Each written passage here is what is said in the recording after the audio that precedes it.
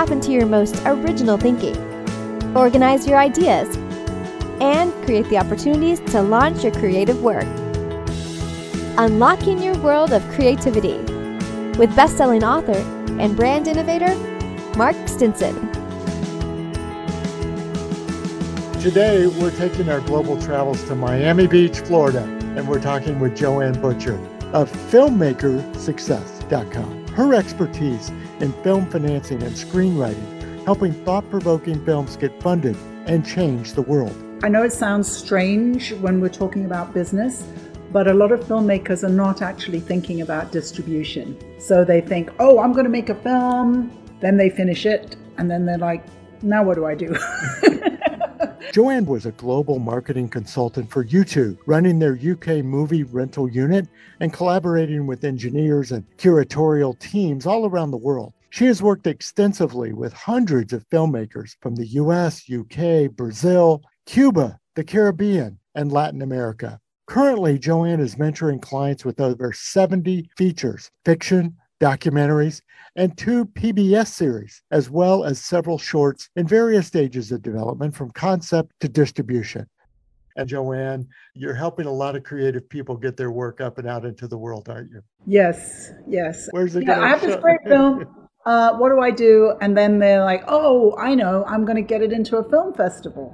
And I have nothing against film festivals. I have worked in many film festivals, but it's not actually the business. You know, what the business is to get distribution for your film. And filmmakers mistakenly think that getting into a film festival is the way to get distribution. And it is if you get into Sundance, if you get into Cannes, if you get into one of the big 5. But other than that, there are many opportunities for distribution. And as I said, that's just not what filmmakers are thinking about. So what I do is I sort of say, well, let's start with distribution and decide where do you want to get distribution. We can aim for that. But because filmmakers tend to not realize that that's the destination, then they're actually wasting a lot of time, energy, money, and resources because they don't have that target. You know, I see what you mean. Imagine if a painter thought that when they finished their painting, they were supposed to hang it in a bathroom. It's just not how it works. So it's a little bit like that with filmmakers. Mm-hmm. And I'm sure you attract a lot of these young, creative, dynamic filmmakers with some really interesting stories. What sort of things are you seeing coming across your desk these days? Well, you know, that's funny because you say young. I have some young filmmakers. I have a filmmaker right now. He's probably in his last month of post-production on his first feature. And he is a very recent graduate of NYU Film School, one of the top film schools. But I actually met him through his mother. It's more unusual for me to have such young clients, you know, maybe because his mother was a coach, or I don't really know, but he was very open. And he was so open to the idea of working with me that we had a conversation. His mother introduced us, we had a conversation, and he signed up with me before I knew what his film was. And he said to me, I said, well, what film are we going to work on? He said, well, it's going to be a script that I'm writing, and it's about a young man who graduates from college and he goes back home to live with his parents and he's hanging out with his friends. I said, absolutely not. He said, oh, I have this other story. And that's the film that he made. But it was just so funny. And he was so open to another idea, Yes. you know? So now he's made a fantastic film. It's set in the 1890s about this little family that has a little homestead. And then one day, knock, knock, knock, a bad guy shows up and all kinds of exciting things happen. I love that. And, you know, you're right. I did put maybe overemphasis on the word young, but certainly independent and, Yes. you know, wanting to improve their craft, not Absolutely. just their filmmaking, but to your point, the business of filmmaking. So actually, I would say the majority of my clients are a little older than him. And there's 2 things that bring people to me. One is maybe they went to film school, maybe they made films, and then they couldn't see how to make it work financially. And they maybe quit. And then eventually they realized, but wait a minute, this is something I really have to do. I really have to do this. This is why I was put on the planet. This is what I was made for. And actually, the truth is, I don't know how to do it. That's a very sort of common kind of person who comes to me. And then other people they do realize that they don't know about the business. And they could have been to film school or not, but maybe they're already making films. But eventually you get to the point where you realize, well, one of my favorite directors, John Sayles, after he made his first feature, he said, I realized I had to learn how to raise money or get a new set of friends. There's only so many times you can have your friends, work for free. People come to me when they realize, oh, filmmaking is about story and sound and color, and it's about business, and then if you don't understand the business side of it. And I love, that this is your podcast, because I think that I started down this path years ago. I took a class. Actually, I brought a class to Miami-Dade Community College, which was a 2-day class for artists called Art as a Career. And it was the first time it went into my head. I was like, oh. Yes. It's a career. There does have to be a piece of commerce to this idea, doesn't there? Yes. Otherwise, that's where the term starving artist definitely comes in. Yeah. Yes. And there are so many very, very wrong myths out there. I was at an event right before COVID hit when I still lived in San Francisco, and it was for filmmakers and actors. And it was really fun. There were probably 150 people there. And I had been invited to speak for a few minutes. And after I spoke, an acting teacher got up. Very appropriate. She got up, she's talking about acting. And she said, and we all love acting so much. And obviously we know we're never going to make any money at it. And I was horrified. And I didn't know if I should just leap up and grab her by the throat and shake her or something. I didn't, because I thought, but how can you be teaching actors that they can't earn any money at their craft? That is just crazy. Mm-hmm. But I do think that it's very common that artists in every field, even if they have the privilege of going to school for their art, which some of them do, some of them don't, but even if they do, they're not going to get taught how to create a sustainable career. And so that's why I'm saying that this young man is unusual of realizing so early on in his career, but wait, I don't know how to do this. Film school, even a top film school like that, tends to prepare filmmakers to go and work in Hollywood. That means they're being taught to go and have a job. And the independent filmmakers who I work with are not really that kind of person. And you were mentioning there's so many new channels of distribution, new places. You yourself even work for UK movie and content curation for YouTube. Are the distribution channels part of learning the business now? Not just, how to fund the film, but also where to get it out there? Yes, I do think so.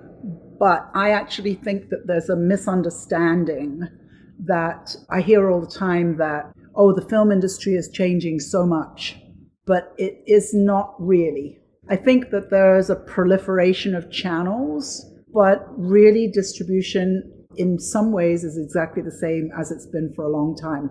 And what I mean by that is that if you make a film for a very small amount of money, your chances of getting distribution are small, right? The more money you have, the more celebrity talent you can bring to your film, the more chances of distribution you have.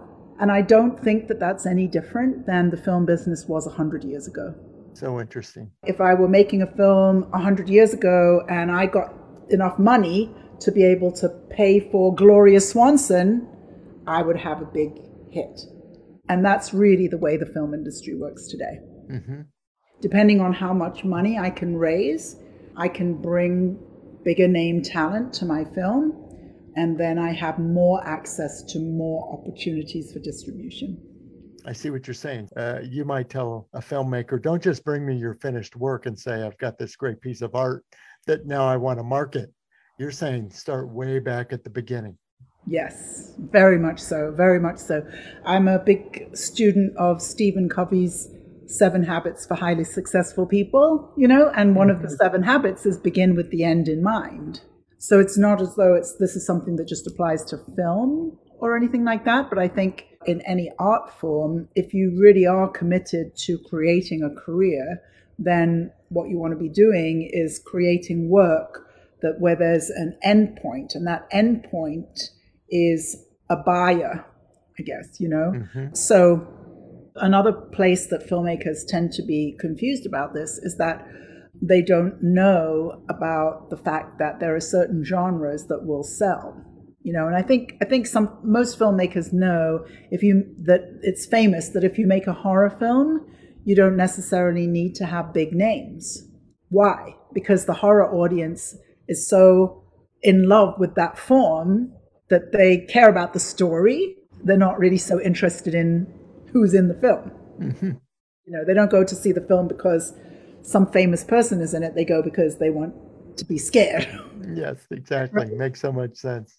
Yes. Well, Joanne, you've got such an interesting point of view on this raising of the money and, you know, the marketing angle. Where in your background and your career upbringing did this appreciation and even skill, of course, in raising money? How did you develop this over time? That's such a great question. Nobody asked me that question. I find myself asking the questions no one else will. So I would say 1, I was a starving artist.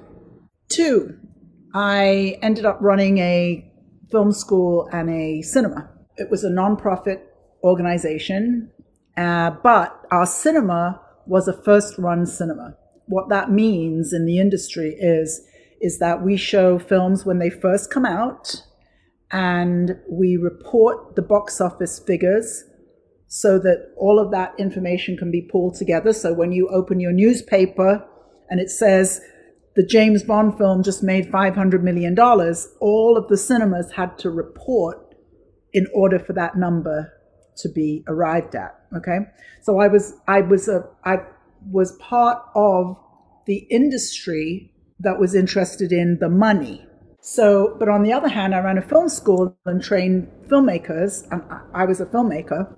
I had to learn how to raise money because I had a $500,000 organization to run. I had staff. We were open 364 days a year showing movies, you know, so I had to learn how to raise money. Eventually I realized, we're serving the beginner filmmakers really well with our classes and everything. What about the more seasoned filmmakers? So I put together a little focus group and I asked them, and really what they needed was to learn how to raise money. So back then I put together a competition. It was called the Florida Feature Film Competition. It was a statewide competition, and the filmmakers had to apply with a business plan and a script, and I was basically preparing them to be able to raise money, and the prize was $25,000 in cash and $175,000 in goods and services. And so what I was using the prize as a carrot to get filmmakers to do the preparation they need to do to be able to raise money. And out of our 6 finalists, at least 4 of those films actually got completed. 2 of the producers are very successful producers today. One of them has taken about 8 films to Sundance. The other one is doing very well. So it was a training for producers, you know. Now what I do is I basically help filmmakers connect the dots. You know, they're like, I have an idea. Let me write a script. Let me shoot some footage. But the dots, if you connect the dots all the way, end up with somebody putting a butt in a seat and paying for a ticket, whether that's a ticket in the theater, whether it's a subscription to Netflix, right? The filmmaker is not connecting those dots. I make this product, I have to sell it at the end. The thing that's really interesting is once they have connected those dots, suddenly their work improves dramatically, their productivity goes through the roof, they're on fire because all of a sudden that destination is clear. And you're describing a process that I've had other people almost draw the analogy of entrepreneurs, you know, and new product development. Raising the money is also developing the business plan and Yes. being part of pitching. You've got to improve the pitch. I had a producer said you always are pitching, so you got to be good at it. I always say I want my clients, if I call them up at 3 a.m. and wake them up, that they can pitch me their movie. But pitching, I think, is the most significant skill for any film producer in the 21st century to have. Yes. And what do you think about that skill? What do we have to improve mainly? What do you see among your filmmakers that you say, here's what you've got to do to be a better pitch person for your film?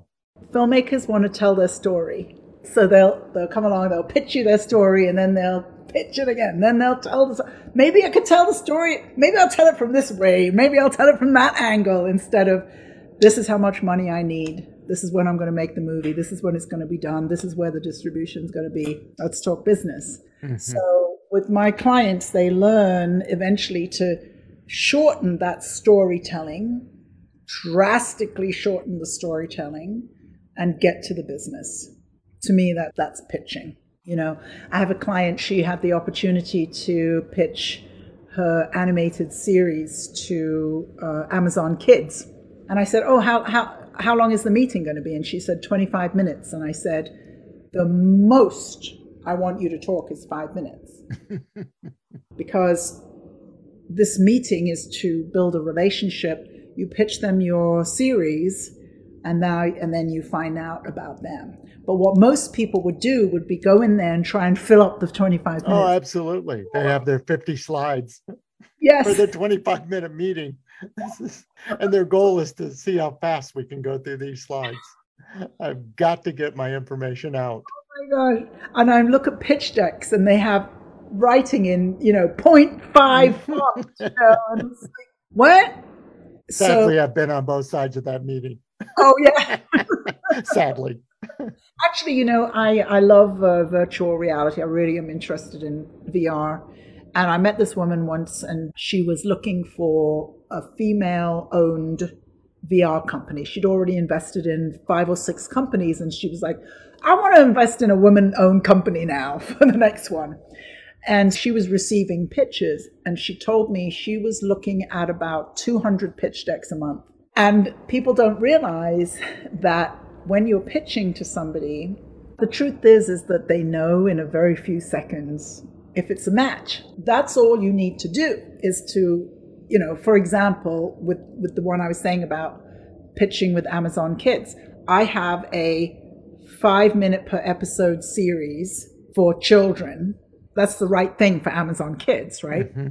That's really as much as you need to get across almost. It's a very small amount of information you need to get across because all you want is the next meeting. But if you are in the wrong place, if you sort of pitch that, but you're in a place that only wants to buy horror, for example, then there's no further conversation. There's no need for further conversation.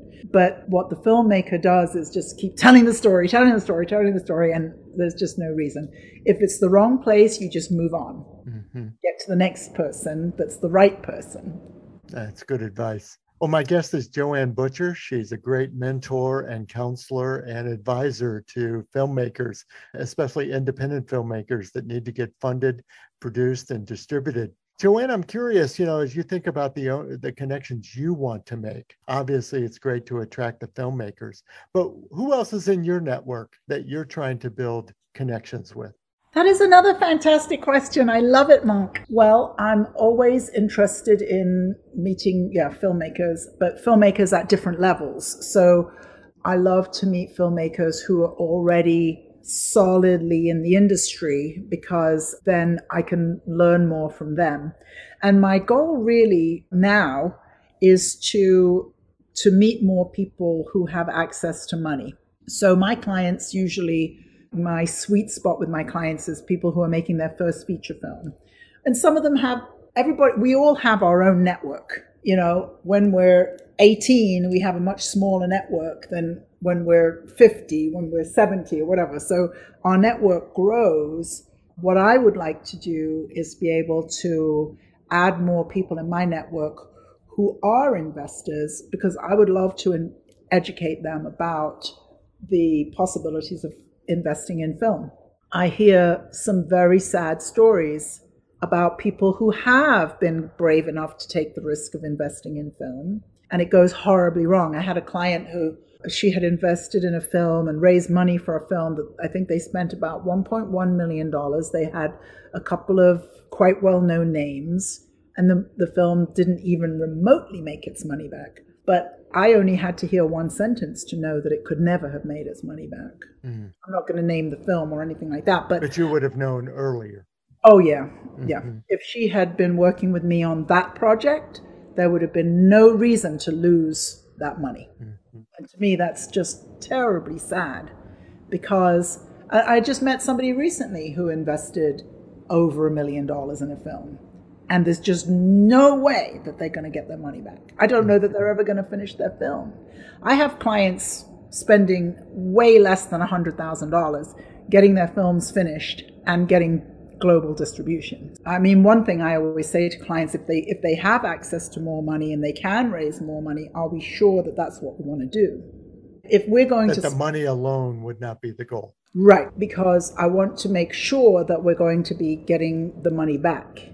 And I met a wealthy person years ago, and I said, well, how do you get to be rich? And he said, well, you make a widget for 50 cents and you sell it for $1. There's no point in spending $1 million unless we have an absolutely clear path to getting that money back. I would tell my clients, if for your first film, it's such a massive learning curve to switch from making shorts to making your first feature. It is a huge up-leveling of your people management skills, your money management skills, your time management skills, your creativity skills. It's such an up-leveling. And so there's so much to do that I often suggest to them, well, let's keep the budget low. I was just talking to a lady yesterday. She spent $150,000 making a TV pilot. You can't make any money on a TV pilot. Right. And now she's making a feature film. You can make money on a feature film, but she only has $10,000 left to make it. Because people say filmmakers are notorious. I'm going to make it happen. I'm going to do it with no business plan whatsoever. And then they lose the money, and then they're devastated. And I just like that. I can't stand it. I just want to see filmmakers make money, because then their investors will come back and put money in the next one, and everybody's going to have a good time. That's the way it should be. Have a good time. Be proud of the film you make. Be proud of how far it gets out into the world. Mm-hmm. And then go ahead and make another one.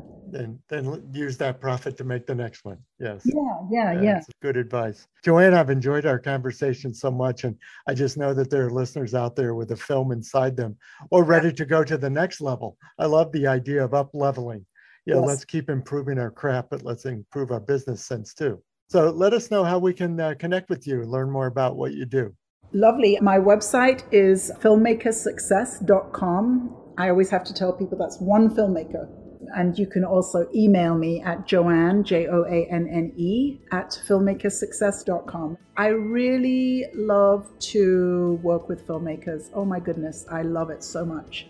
I want to see filmmakers succeed. So please get in touch with me and we'll talk and see if I can help you. That sounds great. Thanks so much for sharing these stories and experience, and your expertise I know is going to be profitable to some filmmaker out there listening. That's our hope.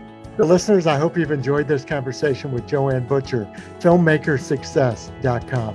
And come back again for our next episode. We're talking with creative practitioners and supporters and consultants like Joanne all over the world to see how we can organize our ideas and getting the confidence and the connections to launch our work out into the world. So until next time, I'm Mark Stinson, and we're unlocking your world of creativity. We'll see you soon. Unlocking Your World of Creativity with best-selling author and brand innovator, Mark Stinson. This program was produced by BSB Media, creators of IntelliKey Leadership Stories, Unlocking Your World of Creativity, and thepeaceroom.love.